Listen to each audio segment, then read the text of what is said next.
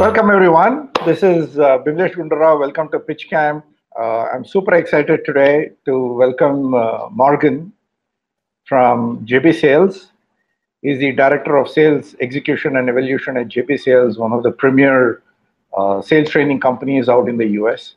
This is our 14th webinar on Pitch Camp. And we completed our Sales for Entrepreneurs by Entrepreneur series, and now we have our Sales Leadership and Growth Marketing series on Pitch Camp. Pitch Camp is an initiative to help entrepreneurs to pitch better, to share their ideas with the world better. We do this through pitch coaching and with sales coaching for entrepreneurs. And with that, we welcome all of you for today's session. I'm very glad all of you have been able to take time out today and and be part of this event. And I couldn't be more excited to have Morgan join us. Good morning, Morgan. Hey, what's going on? Excited to be here. Yeah, excited as well to host you on Pitch Camp today. So I've been following you, Morgan, for last 12, 15 months on LinkedIn, and I'm fascinated with the way you have built your fan following on the LinkedIn platform and the way you share your techniques and content. I was super excited, when you agreed to be part on Pitch Camp and share some of your tips and techniques for our audience today in India. So welcome. Yeah, I'm excited to share some things that have been working in the marketplace, and hopefully you all can take these and leverage the techniques to start getting results yourself. So Morgan, will kick this off. I think while we wait for people to join, I don't want to miss a single minute of your precious time and knowledge. So talk to us a little bit of your background. How did you get into sales? There are a lot of stories out in the internet of successful, sales influencers that, they started their life in sales as old as, when they were 10, 12. Not very common in India, but very common out in the US. So talk to us a little bit about your journey, of your professional career and some bit of your personal life, so that we all know you better. Yeah. So I'm born and raised out of Atlanta, Georgia, which is on the southeast side of the United States. And I never wanted to be in sales, like most people don't ever want to be in sales. So you kind of fall into it. And so I started off as a sales development rep, so an SDR. And originally I wanted to be a sports agent, but that never panned out. It didn't ever happen for me. So ended up at the end of the day going to the networking event that was locally here in Atlanta. And I talked to one of the people there, and he mentioned to me that, hey, you should go look at a sales development role. And when you're there, you should go look at this company that recently got funding. So I ended up cold calling the VP of sales at the organization, which was unique in itself, because a lot of people just don't call or email the person that is going to hire them. And then I was brought into the office, and then I had the interview. And then from that interview, it led into a great conversation that led to me getting hired as a sales development rep. So that was my first job out of college. And the first 3 months I was, as I always tell people, I wasn't good. I did hit quota for 3 months, and I almost was like, I'm out of here. Like I almost quit. And so from that conversation with my VP of sales and telling her that I wanted to quit, she told me, she asked me, was I giving 100%? And I realized that I wasn't giving 100% at all. And then I took a step back and realized that I have a lot more to give to make sure that people can see success. And so from that standpoint, what I've continuously been doing is trying to evolve myself and grow, to give best practices and to figure out what's working and what's not. And so on top of that as well, another piece to that is I started a YouTube channel when I was a sales development rep. It was called the SDR Chronicles. It's still out there. And I made content every single day. And then from there, I then got promoted to an SDR manager, where I managed 13 reps then I taught them strategy, best practices, and things of that nature. And then from the YouTube channel, I got founded from there, which the company I work with today, which was just mentioned, JB Sales, John Barrows. And now for the past 3 years, I've been training teams on how to prospect and break through the noise and schedule meetings.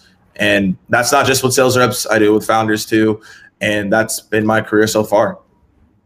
Amazing. So you said you wanted to be a sports agent. So was that an inspiration from Jerry Maguire? It was.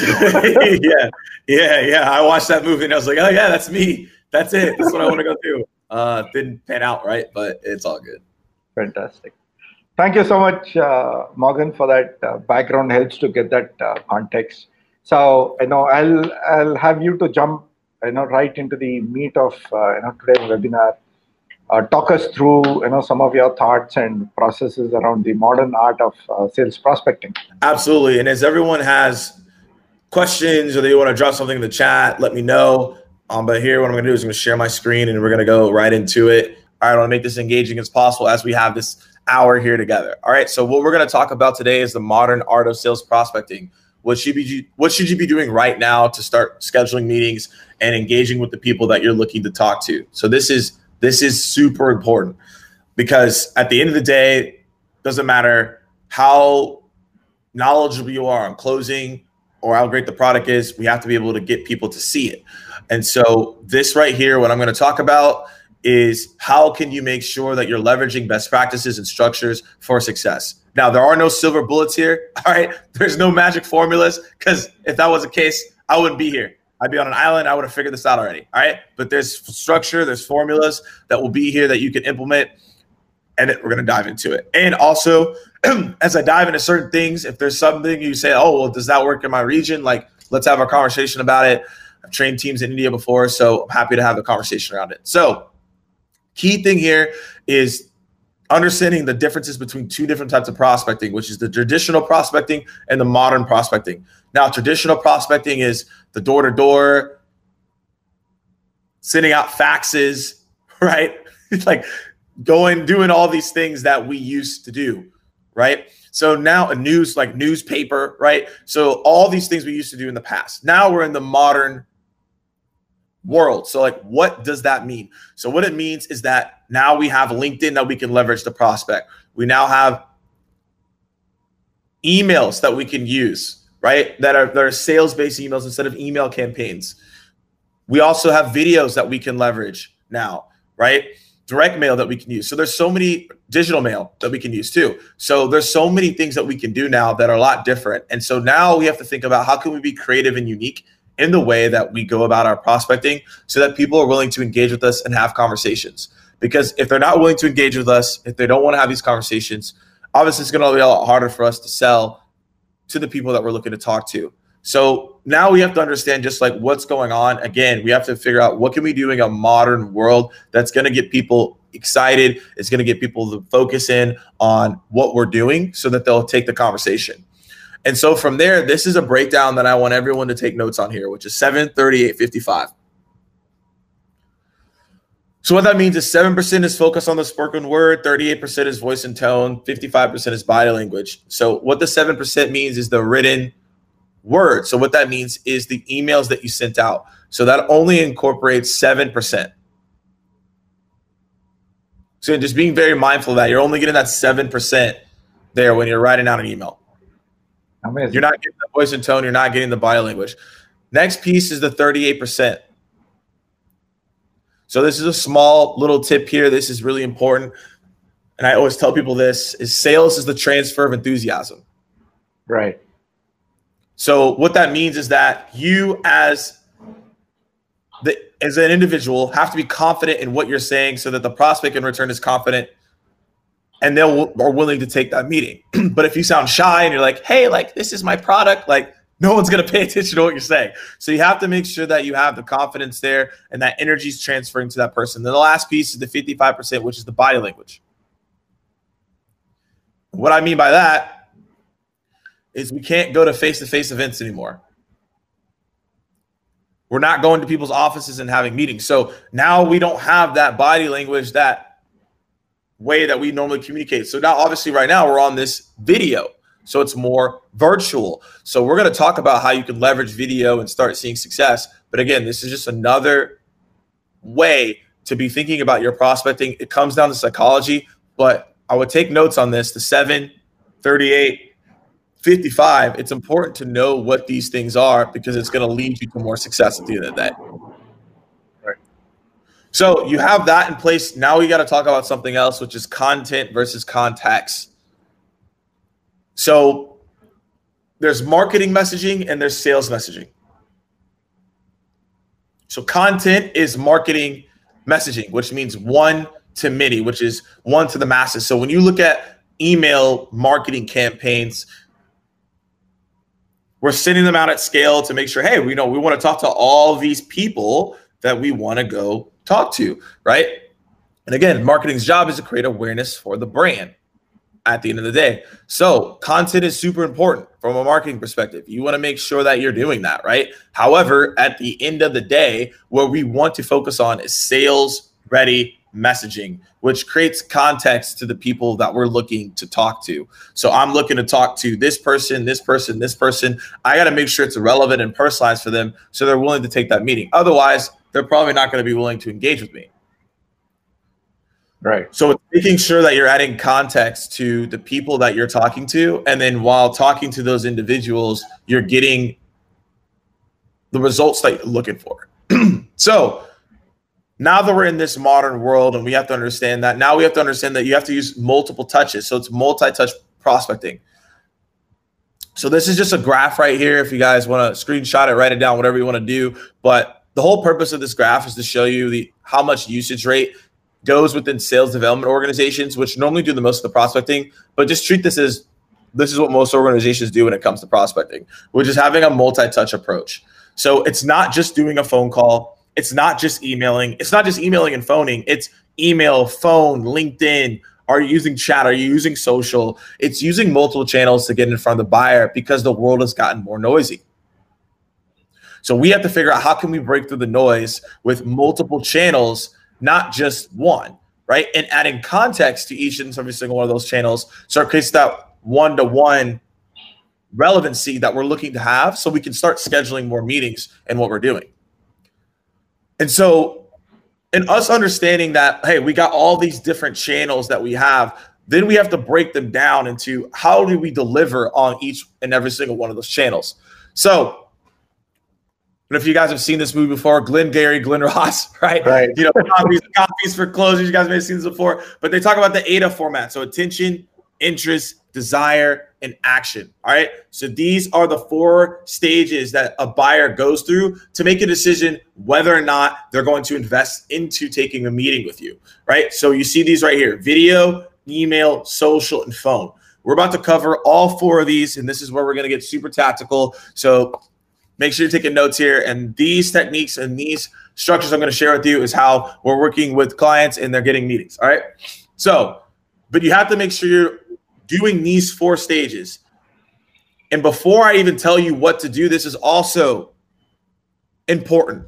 So make sure you write this down.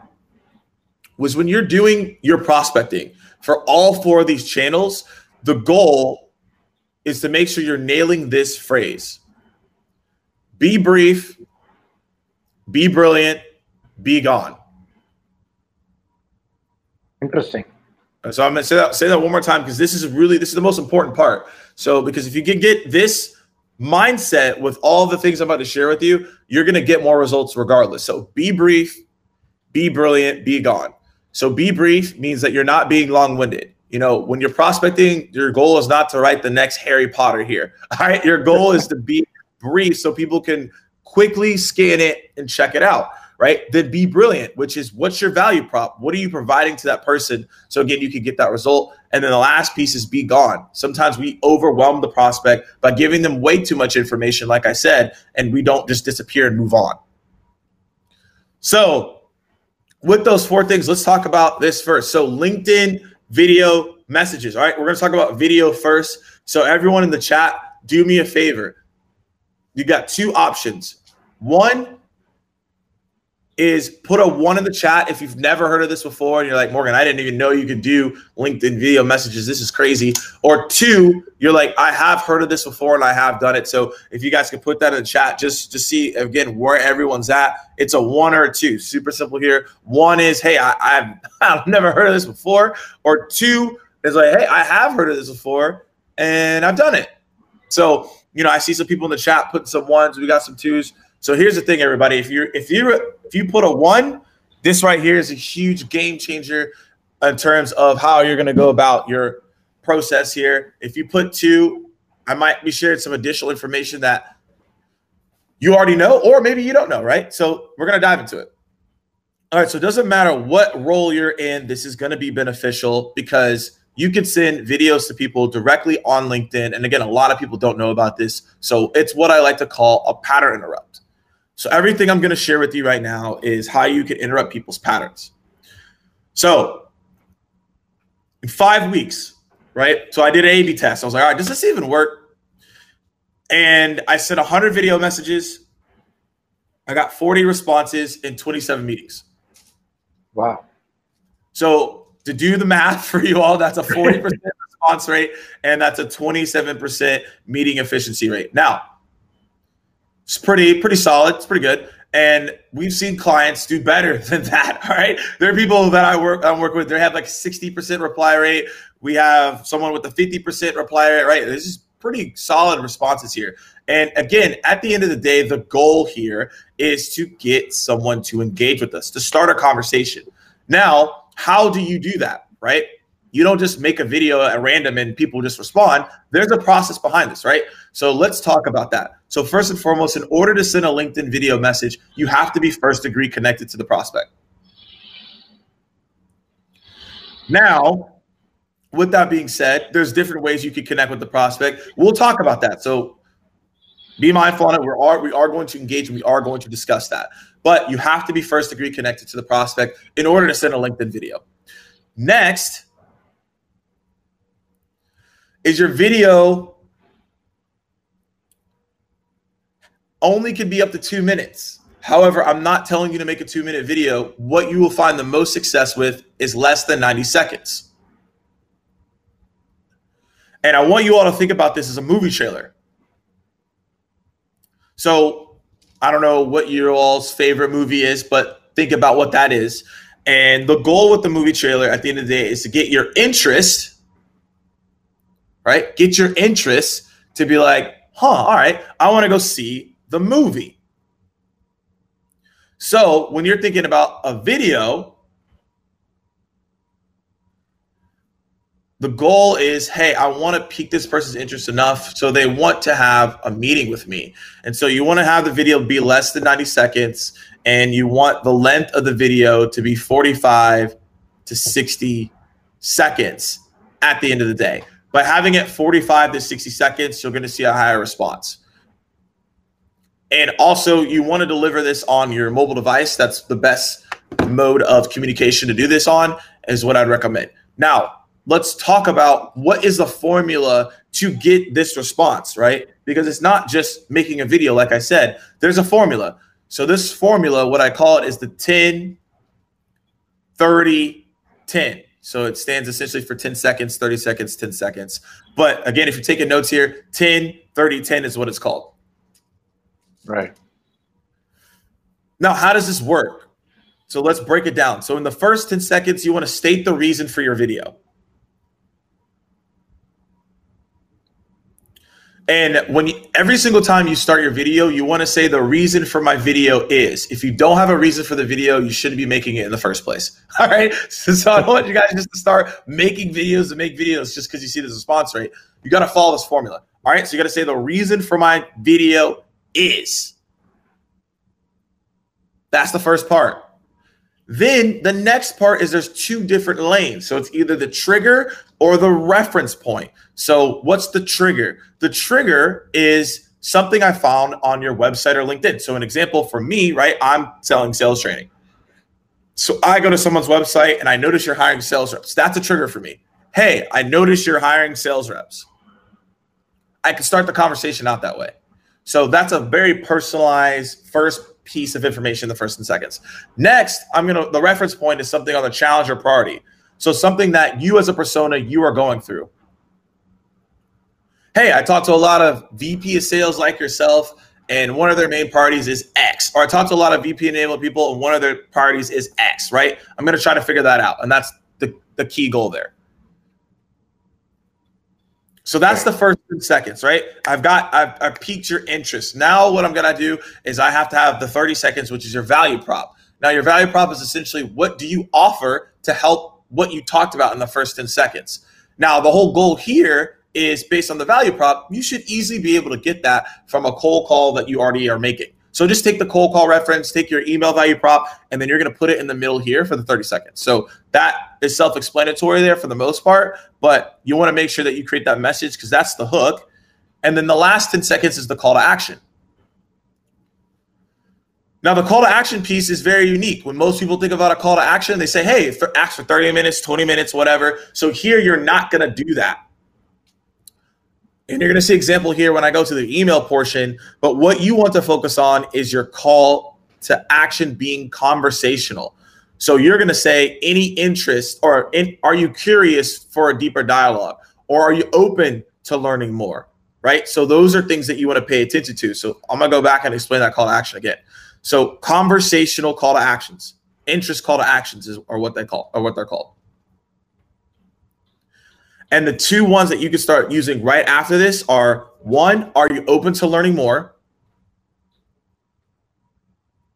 Or two, are you curious to have a deeper dialogue?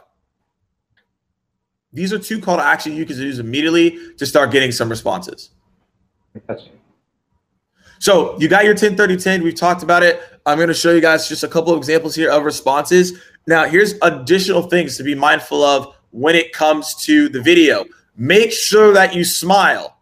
All right. Like this is a big tip. All right. Some of you guys probably laugh about this, but if you're not smiling, why would the person talk to you? Right. So you got to make sure that you're smiling. So the person's like, oh, all right. Like, yeah, I want to check this out. Right. So make sure that you're doing that. All right. Otherwise, you're going to look really creepy and weird. All right. So make sure that you're smiling here. Also, make sure your lighting's on point, right? The one on the right, the lighting's not the best, right? I have it there as an example of like bad lighting, essentially. But make sure that you have good lighting so people can see you. Don't look like you're in a cave. All right. No one's going to click a video if you look like you're in a dark cave. All right. It's not going to make sense. Next thing is make sure you add context around your video. So this is also key because you're going to give yourself context around what you're saying. So you notice in both my videos, I have just a quick context of, hey, this is what I want to talk about. And then you see right here, I got responses. So Brian was like, hey, yeah, I definitely want to meet. Let's chat. And that's what led to that response. And also you notice as well, I normally have my hand. I just do a quick wave to say what's up. That's also another way I go about it too. Right. So once you send your video, this is an example from a client. He's out of Europe. So it works internationally for those of you who are wondering. And this is another piece of feedback, which is asking for feedback. Okay, so a lot of people, what they do, right, when they follow up, they'll say, any thoughts on my last note, or like bubblings back up to the top. Like, that's annoying. All right, don't do that. That's going to lead you to not as many responses as you would like to have. So in me studying psychology and learning a lot of things about human behavior, I found that the most easy way for people to respond back to you is to not give them pressure. Right? I don't want to pressure someone to respond to me. I want to be very conversational. So what I'm going to do is I'm going to ask for feedback. Right. So you notice here I asked for feedback. I don't say any thoughts on my last note. Bumps back up to the top. Did you get my last email? Nobody cares about that. What you want to do is ask for feedback. So you make your video, but don't just make your video and just leave it. Ask for feedback. Hey, person, did you have any feedback on my video message? And you wait 2 days to do this. All right. So here's the context here. I'm showing you guys live because this is just an example of it working. So 2 days later, you're going to ask for any feedback on whatever you said. Then that person's going to come back and be like, oh yeah, here's my feedback. Because feedback can be anything. It could be, I like it, I don't like it, I haven't gotten to it. It doesn't have to directly pertain to the message. It's just looking for some type of feedback. And all we want at the end of the day is a response so we can move forward. So that's the key point there. All right, so now we're going to move to the email video. Now, this is where I want you all to take some additional notes here. So I think I can type, yes, I can type in my chat. So I'm looking at my other screen. I'm going to give you all a tip, all right? That's why I'm looking at the left here. So when you're doing a subject line for a video, let's say, hey, Morgan, I want to do some I want to do some email videos too. Cool. What I suggest is do not do them as your first touch. All right, this is key. Do not do your video touch as your first touch, because most likely there's going to be a link. It's a screenshot, as you see here, and most of those get flagged and blacklisted as a first touch. So you don't want to do that. You want to have it as a second or third touch, all right? Maybe even a fourth. And so this is going to be your subject line, all right? So this is a best practice subject line. So let's say I'm going after Akul right here. We got Akul in here. Hope I'm saying your name right. If not, you can make fun of me. So we got this right here. This is my subject line, all right? Your first name, right? Or you can put their company, whatever you want to do. Then I say, hey, this is me. Then I put the L. It's just L on your keyboard. It's a dash. And then quick video. Why does that work? So let's talk about it. Quick. At the end of the day, everybody wants things to be quick. That's why we have Netflix. We have Uber. We have all this stuff that we have out here. People want this. So if I say quick in my subject line, you're like, oh, this won't be long. So I'm going to open it because you know it's not going to take that long. Then video. When you put video in the subject line, you have a 16% increase in open rate. So you should do that. So that's the key there. Then the next piece is letting them know, hey, I made this video for you, and here's why. You guys notice here, I tell them why I made the video. Then I say it's less than however many seconds it is. So I say, hey, it's less than 1 minute. It's less than 2 minutes. It's less than 60 seconds, whatever you want to say. So that's the key there. And then because of this, the video itself, it led to a response. I'm just showing you, hey, based on this format and the way I deliver the video and the subject line, it led to an engagement. It led to a response here from Josh. Cool. So that's video. And I just want to show you all this, and then we're going to move on to the next piece of outbounding technique. So I want you all to see from a buyer's perspective how they see video, right? So it's me telling you how video works, but we got to hear from what are the buyers saying. So this is right here. You guys see right here. This is what the buyer was talking about. And I'm not going to read the entire thing, but the whole goal with this is to make yourself more humanized in this current climate. Again, people are not commuting. People are not traveling. So they're sitting at home. So they want to be able to engage in a completely different way than they normally are used to. So at the end of the day, you see this right here. Taylor was like, hey, it was more real to me. There's still customers due to that video. And it was because of the quality approach that I did here. And so be mindful about what you're doing, how it comes off to that prospect. And again, you see from that buyer's perspective, they were willing to engage with me a little bit more and willing to have that conversation too. So again, it was really cool to see this post that he made based on me being a sales development rep. And, I sent out that video. But again, it was cool to see exactly what was going on here and that response there. So again, it's all about the quality during this time, and it's all about breaking through the noise, and video is one way to do that, as you see here. Now, let's go into the email. All right, so outbound email. How do you write emails effectively right now? Right? What do you do? So here's another formula. All right, so I'm going to give you all a breakdown. So it's the AIDA again. So we got to figure out how do we get their attention? Well, first and foremost, we have to have a subject line that's on point. So what we have found to be helpful is the subject line that has less than 5 words leads to a higher open rate. Now, if you go over 5 words, you're not going to get penalized, right? There's not going to be like a button that comes up and says caution.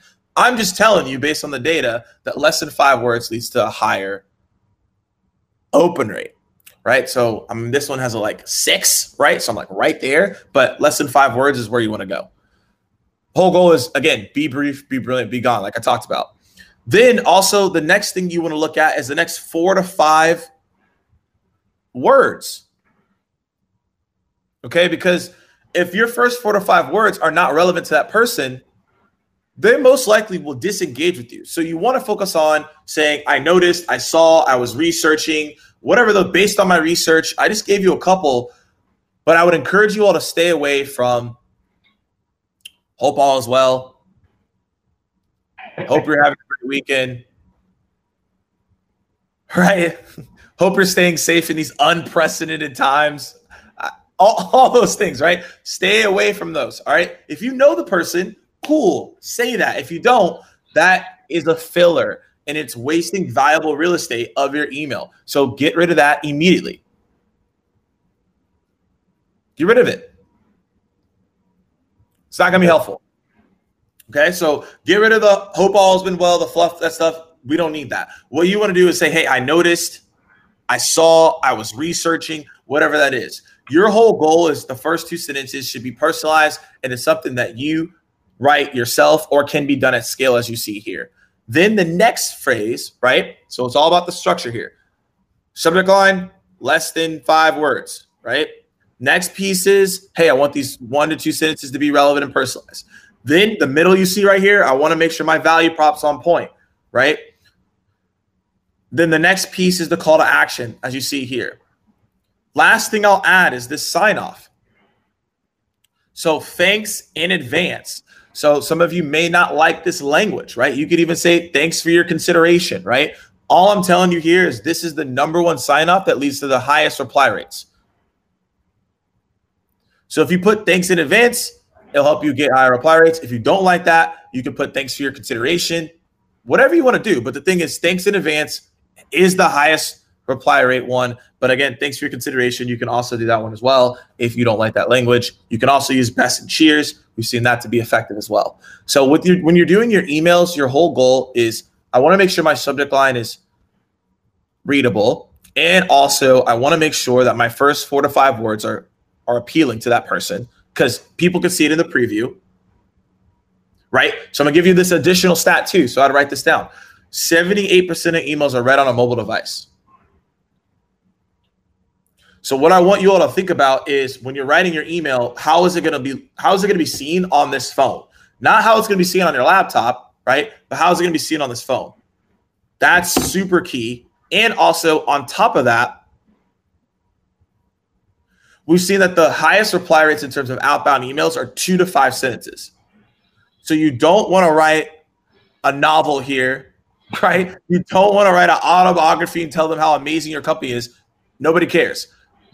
Your whole goal is to figure out what can I do to help this person's life and make it easier, right? So, and you should have a quick be brief, be brilliant, be gone email to do that, right? So you have the first 2 sentences, you have your value prop, your call to action. And so this email right here is a template that I have created. And now what I can do is I can create this at scale, which then goes into this. So what this infographic means is that you want to personalize up to 20% of your emails because it'll help 2x your reply rate. So your first 2 sentences is where you want to personalize and be relevant. You notice that if you go over 80%, then the reply rates go down. The reason for that is due to AI and automation. If it's too personalized, the reply rates go down, which is pretty interesting. But again, at the end of the day, 20%, right? 20% of your email, 2x is your reply rate. So it's just those first 2 sentences that you guys saw, like that's where you want to personalize. Your value prop, your call to action, that can all be scalable, but the first 2 sentences is where you really want to focus on. How about personalization using the company name as well? A lot of emails are also composed not only with the name of the person, but also using the name of the company. The name of the company in terms of the body or the subject line? Body. You can definitely do that. I mean, at the end of the day, that can still be automated, so it's not necessarily personalized. Right. If you put a company name, you can do that. More so what would be more personalized is if you take that company, right, you look up what other companies are in their field, right, and see if you have relative case studies to that, and then you talk about how you help other companies in that field. That's a little bit more personalized. Putting the company name is just putting the company name. Right. Okay. So you got that piece, and then this is the email call to actions that I told you all about. So this isn't something I just made up, right? Here's the data. So Gong.io says, hey, interest call to actions have higher success rate. All right, so not replies, success rate, which means that you get more meetings at the end of the day. So the key here is looking at the success rate, which is I want to schedule more meetings at the end of the day, right? Which is the key. And so you notice there's 3 different call to actions. The direct one, which is on the far right, left. I mean, The middle one's the open-ended, which is like the how are you, what are you? And then on the far right, obviously you see the interest call to action, which I call the collaborative call to action. So to reference back to that point, I would look at your emails right now and start asking for interest instead of asking for 30 minutes. So think about it from your own perspective. When people ask you for 30 minutes, you're like, oh, 30 minutes, like that's very daunting. That's asking. I don't have time for that. It's another meeting. But if I ask you for your interest, you can be like, yeah, that's interesting. And if it's interesting to you, then you will go find time. Right. If I ask you for a meeting, you're going to turn your brain off and be like, I'm not interested. If I ask you, you're interested, if you're interested, you are interested, then I can schedule a meeting, right? So progressive next steps here. So ask for interest instead of asking for the meeting. So that's how you set up those emails. Now, social. All right, so the social here. Oh, I didn't know they had claps over here. But I didn't know they had claps on this platform. I see like claps going on. Like, I need some more claps. I didn't know they had emojis in this. Cool. I need some more claps, man. That's pretty cool. So, all right. So social, right? Like what I want you all to focus on here is making sure that your headline is on point and also your profile picture is on point as well. And the key factor here is that you want to make sure that you're also being personalized in the way that you go about your messaging. So you guys see here on the right that I have some personalized messaging that I do, and it all is based on a formula. So it's acknowledge, relate, and question. So I'm acknowledging that person in their field or whatever that is. I'm relating to them in some way. I don't know how, but I want to relate to them based on the persona, which is how I'm going to do that. Okay. Then a question, which is normally open-ended, right? As you see on the bottom one. So this is a way to personalize your messages to get people to engage with you, right? So that you can stand out and break through the noise right now. So as you're doing that, though, you have to make sure that your profile is on point. And it's relative and it's relevant to the people you're talking to. So what I want you all to do is after this session, right? There's a lot of things we're talking about, but this is important. Is go look at your headline and see, am I talking about how I help my buyer?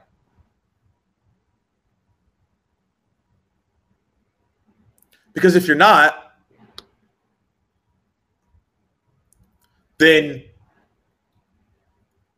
they're going to come to your profile and be like, what do you do?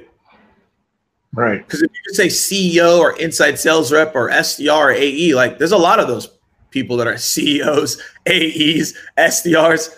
That's not as relevant. Like there's a lot of those people, right? That's not breaking through the noise. You are the noise.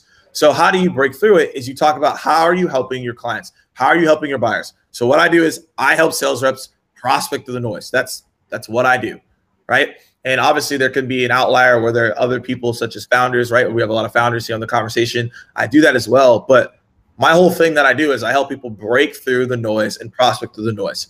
So if someone comes to my profile, they're like, all right, that's what Morgan does. That makes a lot of sense.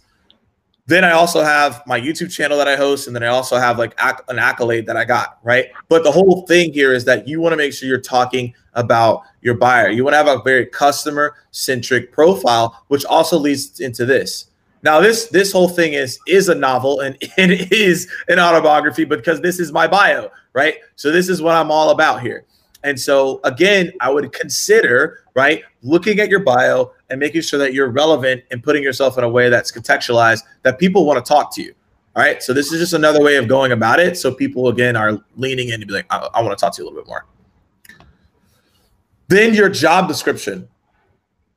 This is where a lot of people miss out on putting relevant information. They put out all the accolades that they have instead of putting how, again, they help the buyer. So having a very customer-centric profile.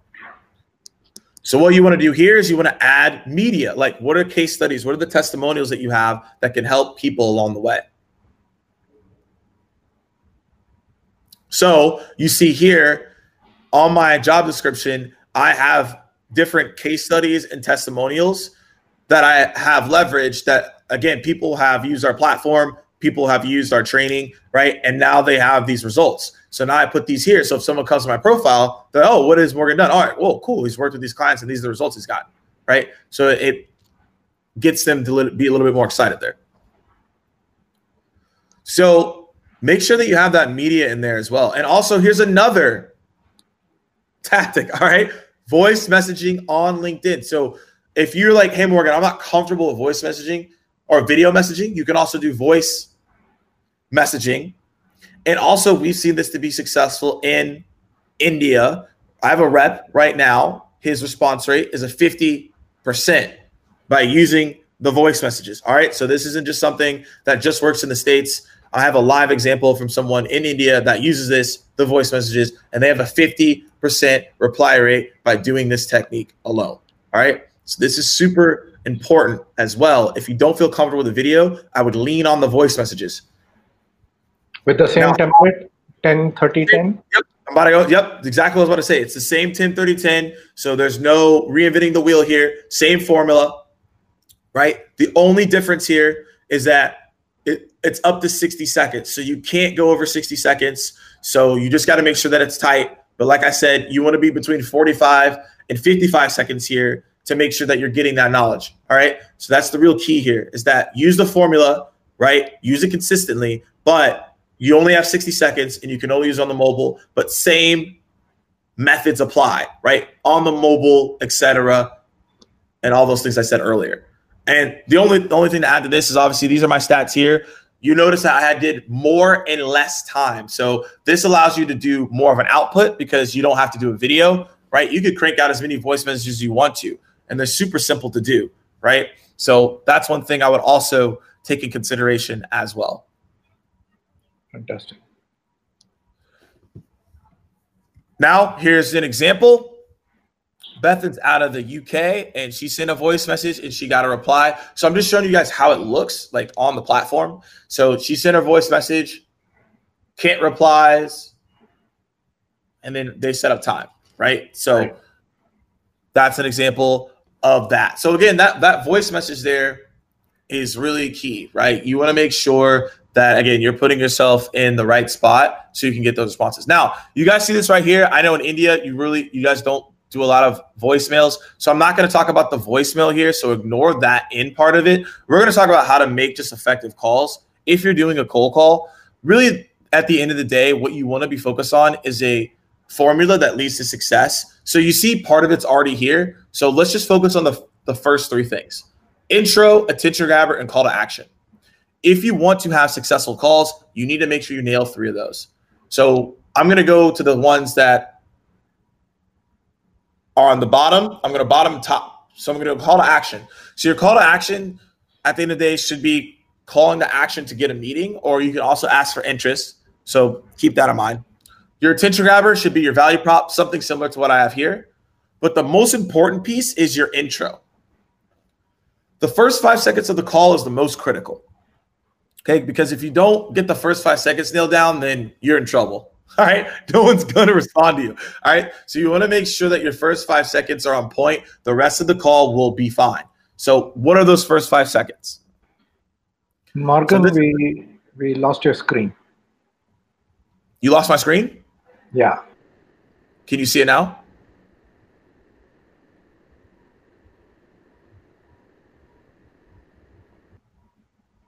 I have some people saying the screen is fine, so. The screen is fine. Okay. All right, cool. So intro, right? What do you do as an intro? Now, I'm going to tell you all what I do as an intro, and then I can tell you how you can modify it to make it still suitable for the region that you're in. So I call this the PLA. All right. So this is going to sound awkward for some of you guys. You're going to be like, well, this is an awkward intro. But if you can nail this intro down, you're going to see more success. We've talked to a lot of people about it, and they're seeing a lot of results from it. So this is how it goes. So I'm calling Sally. We'll use Sally, for example. Hi, Sally. Thanks for taking my call. Hey, I'm calling you out the blue here. However, do you have a few moments to chat? All right, so I'm going to go over that one more time, and then I'll explain to you why it's called the PLA. So what I do is, hi, Sally. Thanks for taking my call. Hey, I'm calling you out the blue here. However, do you have a few moments to chat? Now, why does this work? So this is a huge pattern rep. So if you notice that I didn't lead with my name, you can add your name here if you want to. You could be like, hi, I'm Morgan Ingram from X company, and thanks for taking my call, and then go into it, whatever. But the whole thing is, the PLA stands for pleasant, laughing, and arms up. So in the beginning, I'm pleasant. So I'm thanking you for taking the call. Most people, when they get called, they never get thanked for taking the call. So you're immediately breaking down a barrier. Then the next piece is I'm laughing. Because I laugh, it breaks down your barrier even further. And not a creepy laugh. It's not like, oh, hey, like, you know, like, you don't be weird with the laugh. Like, make sure it's natural. Then the A is arms up. So I'm like, hey, like, how do you do a few moments to chat, right? I'm putting my arms up to make sure you can get engaged. So that's the PLA. And that works really well in terms of engaging with your buyer. And normally what ends up happening is people say, what do you want? Or who are you? And then you can just go into, yeah, the reason for my call is, and then you go into the conversation.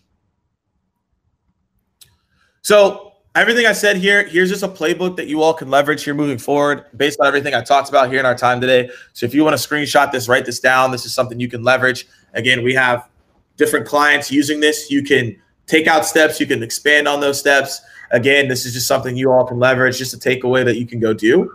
And that's it. That's all I have in terms of the art of modern day prospecting. What can you be doing? How can you be leveraging it today? Hopefully you all found 1, 2, or 3 things you can go leverage here moving forward to see success. But those are a couple things from a tactic perspective that you can do. So now what I'm going to do is I'm going to stop sharing my screen. I'm going to come back here, and I believe we have some questions that we want to get answered here. Yeah. So we're now in the Q&A. Absolutely. Part. This was fantastic, Morgan. Thank you so much. The PLA example of the framework that he gave is as fresh as it gets. So I remember seeing the first mention of it on a recent summit by Vidyard.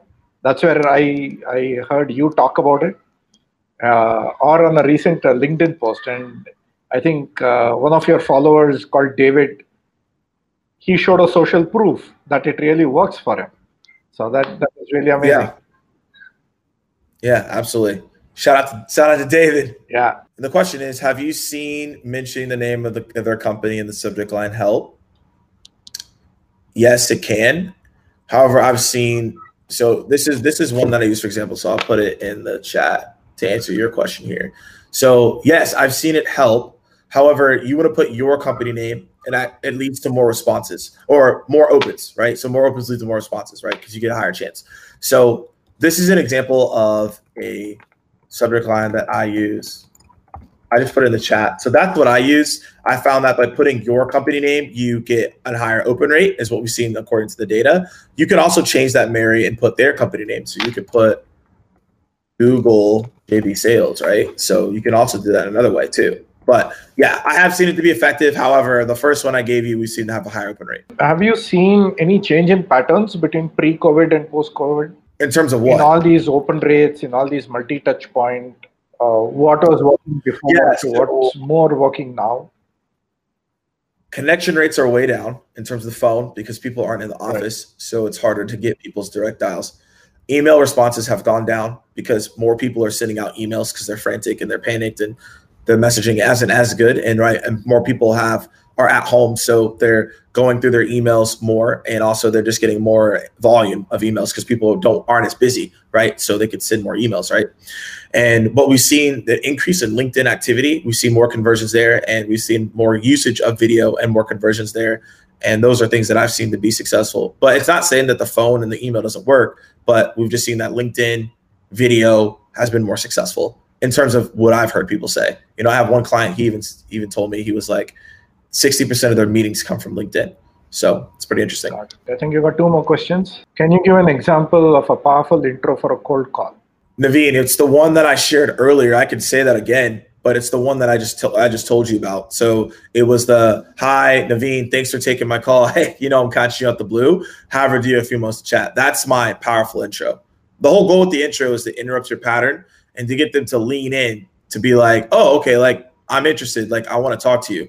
Because if you just say all the stuff that you do, it's a value vomit and nobody wants to hear that. So that's an example of the powerful intro, and that's the one I was discussing earlier in the presentation. So it's after this intro, the prospect responds, and then you jump into the value prop and everything else, right? Correct.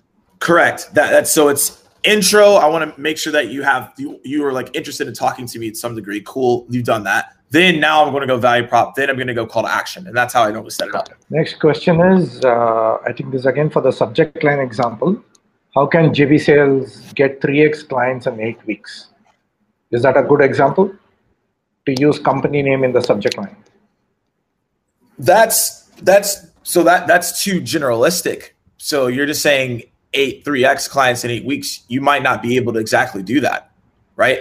Like you may have done it for one client, but you have to make sure that that's relative. So I would, if I'm going to use a company name, I'm going to use a company name that is in their space, right? Hey, how we helped one of your peers do X, right? That's way more relative than just like, hey, this is how we help on average 3x, because that's too generalistic. Like, and the person's going to have those expectations and you might not be able to do that, right? So I would just stick with, if you're going to do something about a relative proof point, you want to make sure the relative proof point has something to do with the case to the industry and the people you're talking to. Because otherwise it's just a proof point that comes off as, whoa, that's too much hype and not believable. So you just got to make sure that you're tying that with the people that are in your space too. Next question is from Suresh. Do you suggest using negative statements like over 80% succumb to this to grab attention? In terms of what? In the subject line. Like where? It's something you could definitely check out. However, I think at the end of the day, that's not something I would put in the subject line. That's something that I put in the body of the email. And you could change that. You could be like, based on my research, I've talked to a lot of X people, and this is something that I can imagine this is something you deal with because we hear this. And then mention your stat. I think by putting that as a stat in the subject line, that might lead into thinking it's a marketing messaging campaign, and people might not open that. So I would focus on something a little bit more relevant and personalized in the subject line, and then put that example in the body to explain that a little bit further. That would be my take there. Next question is from Shubham from Flow Career. What's the best way to approach a new client virtually? Because in this pandemic, there is no physical meet possible, and how we can take it forward? Like we should send follow-ups regularly. I think the question, if I can state it right, is to understand one, the number of follow-up sequences that you should use, and your playbook kind of gives a breakup of the types of follow-ups that you could use. But if you can talk a little bit about a typical follow-up sequence, would you do like 5, 7, 8 spread across multiple days? Well, what's your recommendation until you give up? Yeah, so this is follow-up in terms of I'm trying to get a new conversation, not I talked with a new client and I'm following up and they ghosted me, because there's two different answers. Okay. I'm assuming it's a net new person that I'm just trying to get a conversation. Yes, net new person. I'm assuming that. All right. So okay. So if that's the case, then the touch points are going to be different for everyone. I can tell you it's 15 touches in 30 days. I can tell you it's 20,000, right? So this is what I recommend for you to do is I would do 11 touches in 20 days. That's what I do. So it's 4 calls, 5 emails, and 2 social touches in 20 days. So 20 days is about a month and a half. So 20 business days. And so that essentially is what I do in terms of my follow-ups. And then once I've done those 11 touches, I don't reach back out to them until 3 to 4 months. So in those 3 to 4 months, right, I'm going to re-engage with them to see, like, did the priorities change once we move to another quarter, right? Because I don't want to follow up with you the next week after I sent you all those touch points because you clearly just weren't interested at the time.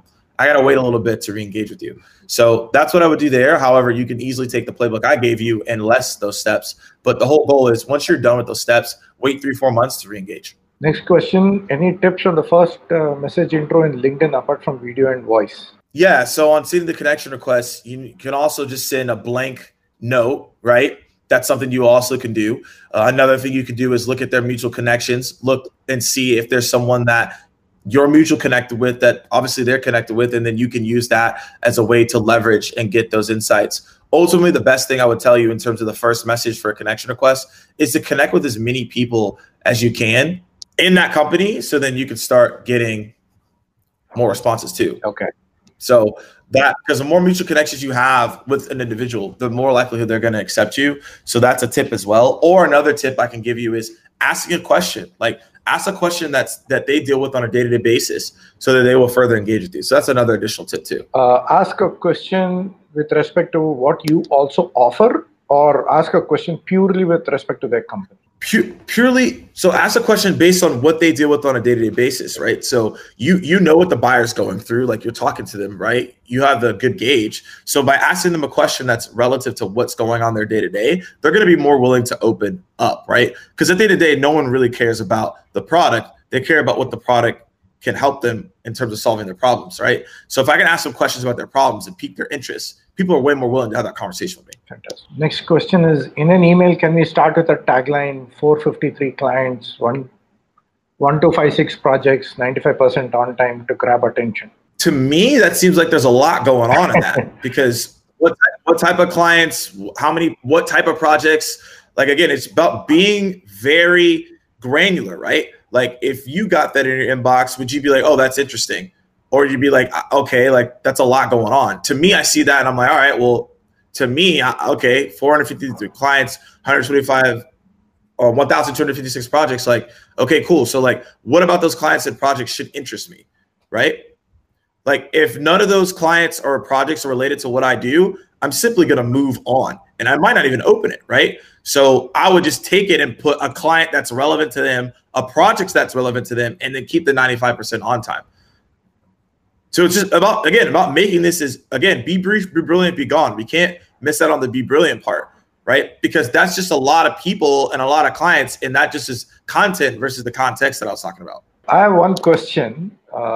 So several years ago in India, a lot of callers, people calling to the United States used to undergo heavy English accent training, right? Now, with SaaS companies coming up a lot in India and also selling to US and UK, accent training is no longer deemed a priority, right? Are you also getting to see this, hear this a lot from not only from customers who are taking calls from India, but also from other parts of the world? How much do you think that is a barrier, or it's no longer a barrier? I hear it.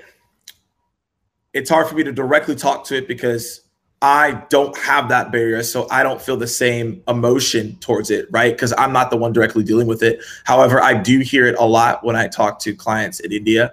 I don't have any suggestions in terms of training your accent because that's not essentially what I do. However, what I would suggest is, if you want to get better, is practicing with your colleagues that are in other countries. You know, the best way to learn is always just do mock cold calling with other people and practice. Like, how can I get better at that accent or that language or make myself sound better? I think ultimately at the end of the day, as long as you're providing insights and value that someone wants, people are willing to listen. However, I have heard this quite a bit, and I know it is a challenge for some people out there. However, the tip I gave is a suggestion that I have. However, I think it's going to be something that I don't have the exact answer to. Okay. But do you see that to be a barrier for prospects in responding or taking calls and stuff like that? It's not just from India. I think the calls could also be from other countries as well, right? Who are non-American. Yeah, I think that's with all. Yeah, I think it's with all of the countries, right? Because, like, you think about some, you know, if I was talking to someone with a heavy accent out of Europe, like, I might not be able to understand them, right? And I gotta take a step. But I've been in Europe quite a bit, so I can.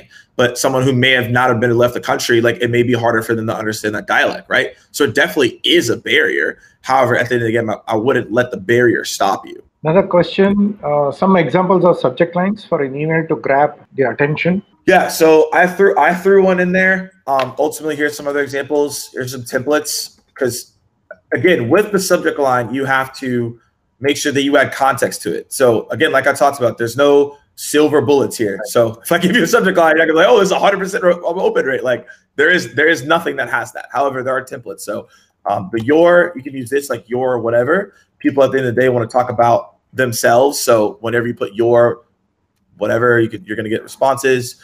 Also, plus signs is good as well. So, like, if I'm targeting someone, this is something I might do. I might go, let's say they're a cricket fan. All right. So what I'm going to do is, and I found out that they're hiring reps. So I might do this, hiring reps plus cricket plus JB Sales. All right. That's an example. So what I'm going to do is I'm going to find a topic that's relevant to them based on what I'm reaching out to them for, the trigger. The middle is something unique to them. And then the last piece is like the company name, right? I do this a good bit. Another one you could do is their first name. I've been researching X, which means their company. So I just gave you 3 templates right there you can play off of. But ultimately, at the end of the day, the goal is to figure out what context can I bring to this person and get them to open up. Ultimately, a lot of your body that's in your email should relate to your subject line anyway. So you have a lot of stuff you can also leverage there too. Got it. I think I have one last question, Morgan, before we wrap this up. So there are 2 ways to do email campaigns, right? So one is to do an account-based approach where I have created a template for everyone to be sent out in that company in my buyer persona. Second is I have created a list of buyer personas across companies. In your opinion, which do you see is a better approach to outreach? What was it? So what was the first approach? I have, say, company X, say I'm selling it to Google. And in Google, I'm talking to, say the cloud team. And I have 5 levels of communications that I have. And I'm shooting it out to, say, 50 people within Google, right? Okay. This is an account-based approach, right? The entire email is crafted specifically to Google. The other approach is I am trying to reach out to the director of engineering across 10 different companies, right? And I have a message specific to the director of engineering. So in your opinion, what do you think is has a better approach, or both of them are fine from getting responses? So it's both. It's both. It's understanding that you're closing the account, not the person. Okay. When you close Google, you're not saying, "Hey, I closed Sam." Right. You say, "We closed Google." However, you have to make it relevant to Sam in order to close Google. So it's, hey, we have to identify what count we're going after, right? You can't identify, I want to talk to just Sam in Google, because that's going to limit you. However, you have to make it relevant and personalized for Sam, for him to talk to you, right? So it's, everything that you should be focused on is account based. We're going after Google, right? That first part though is like, that's a marketing campaign. Like, we're just going to send out 50 messages to people at Google to get them maybe to go to a webinar or something. All right, that's fine. But the second part is where you should be more focused on as a seller. So it's, you should have the mindset of, hey, we're going after accounts, and then, hey, we're going to add context to that in terms of, hey, we're now going to do this here. So that's what I would say there. Fantastic. Amazing. Thank you so much, Morgan. I think we are at the end of questions, and we're also, out of time here as well. So thank you so much. I hope you enjoyed. I have a lot of takeaways. I see a great engagement from the audience as well. I hope everyone here enjoyed as well. So appreciate you taking time, Morgan. Thank you so much once again. Loved every slide of yours. So much of tactical insights that you had to share. Thank you so much for being on PitchCamp today. You're welcome. Thanks for having me. Pleasure. Thank you. All right. See you guys.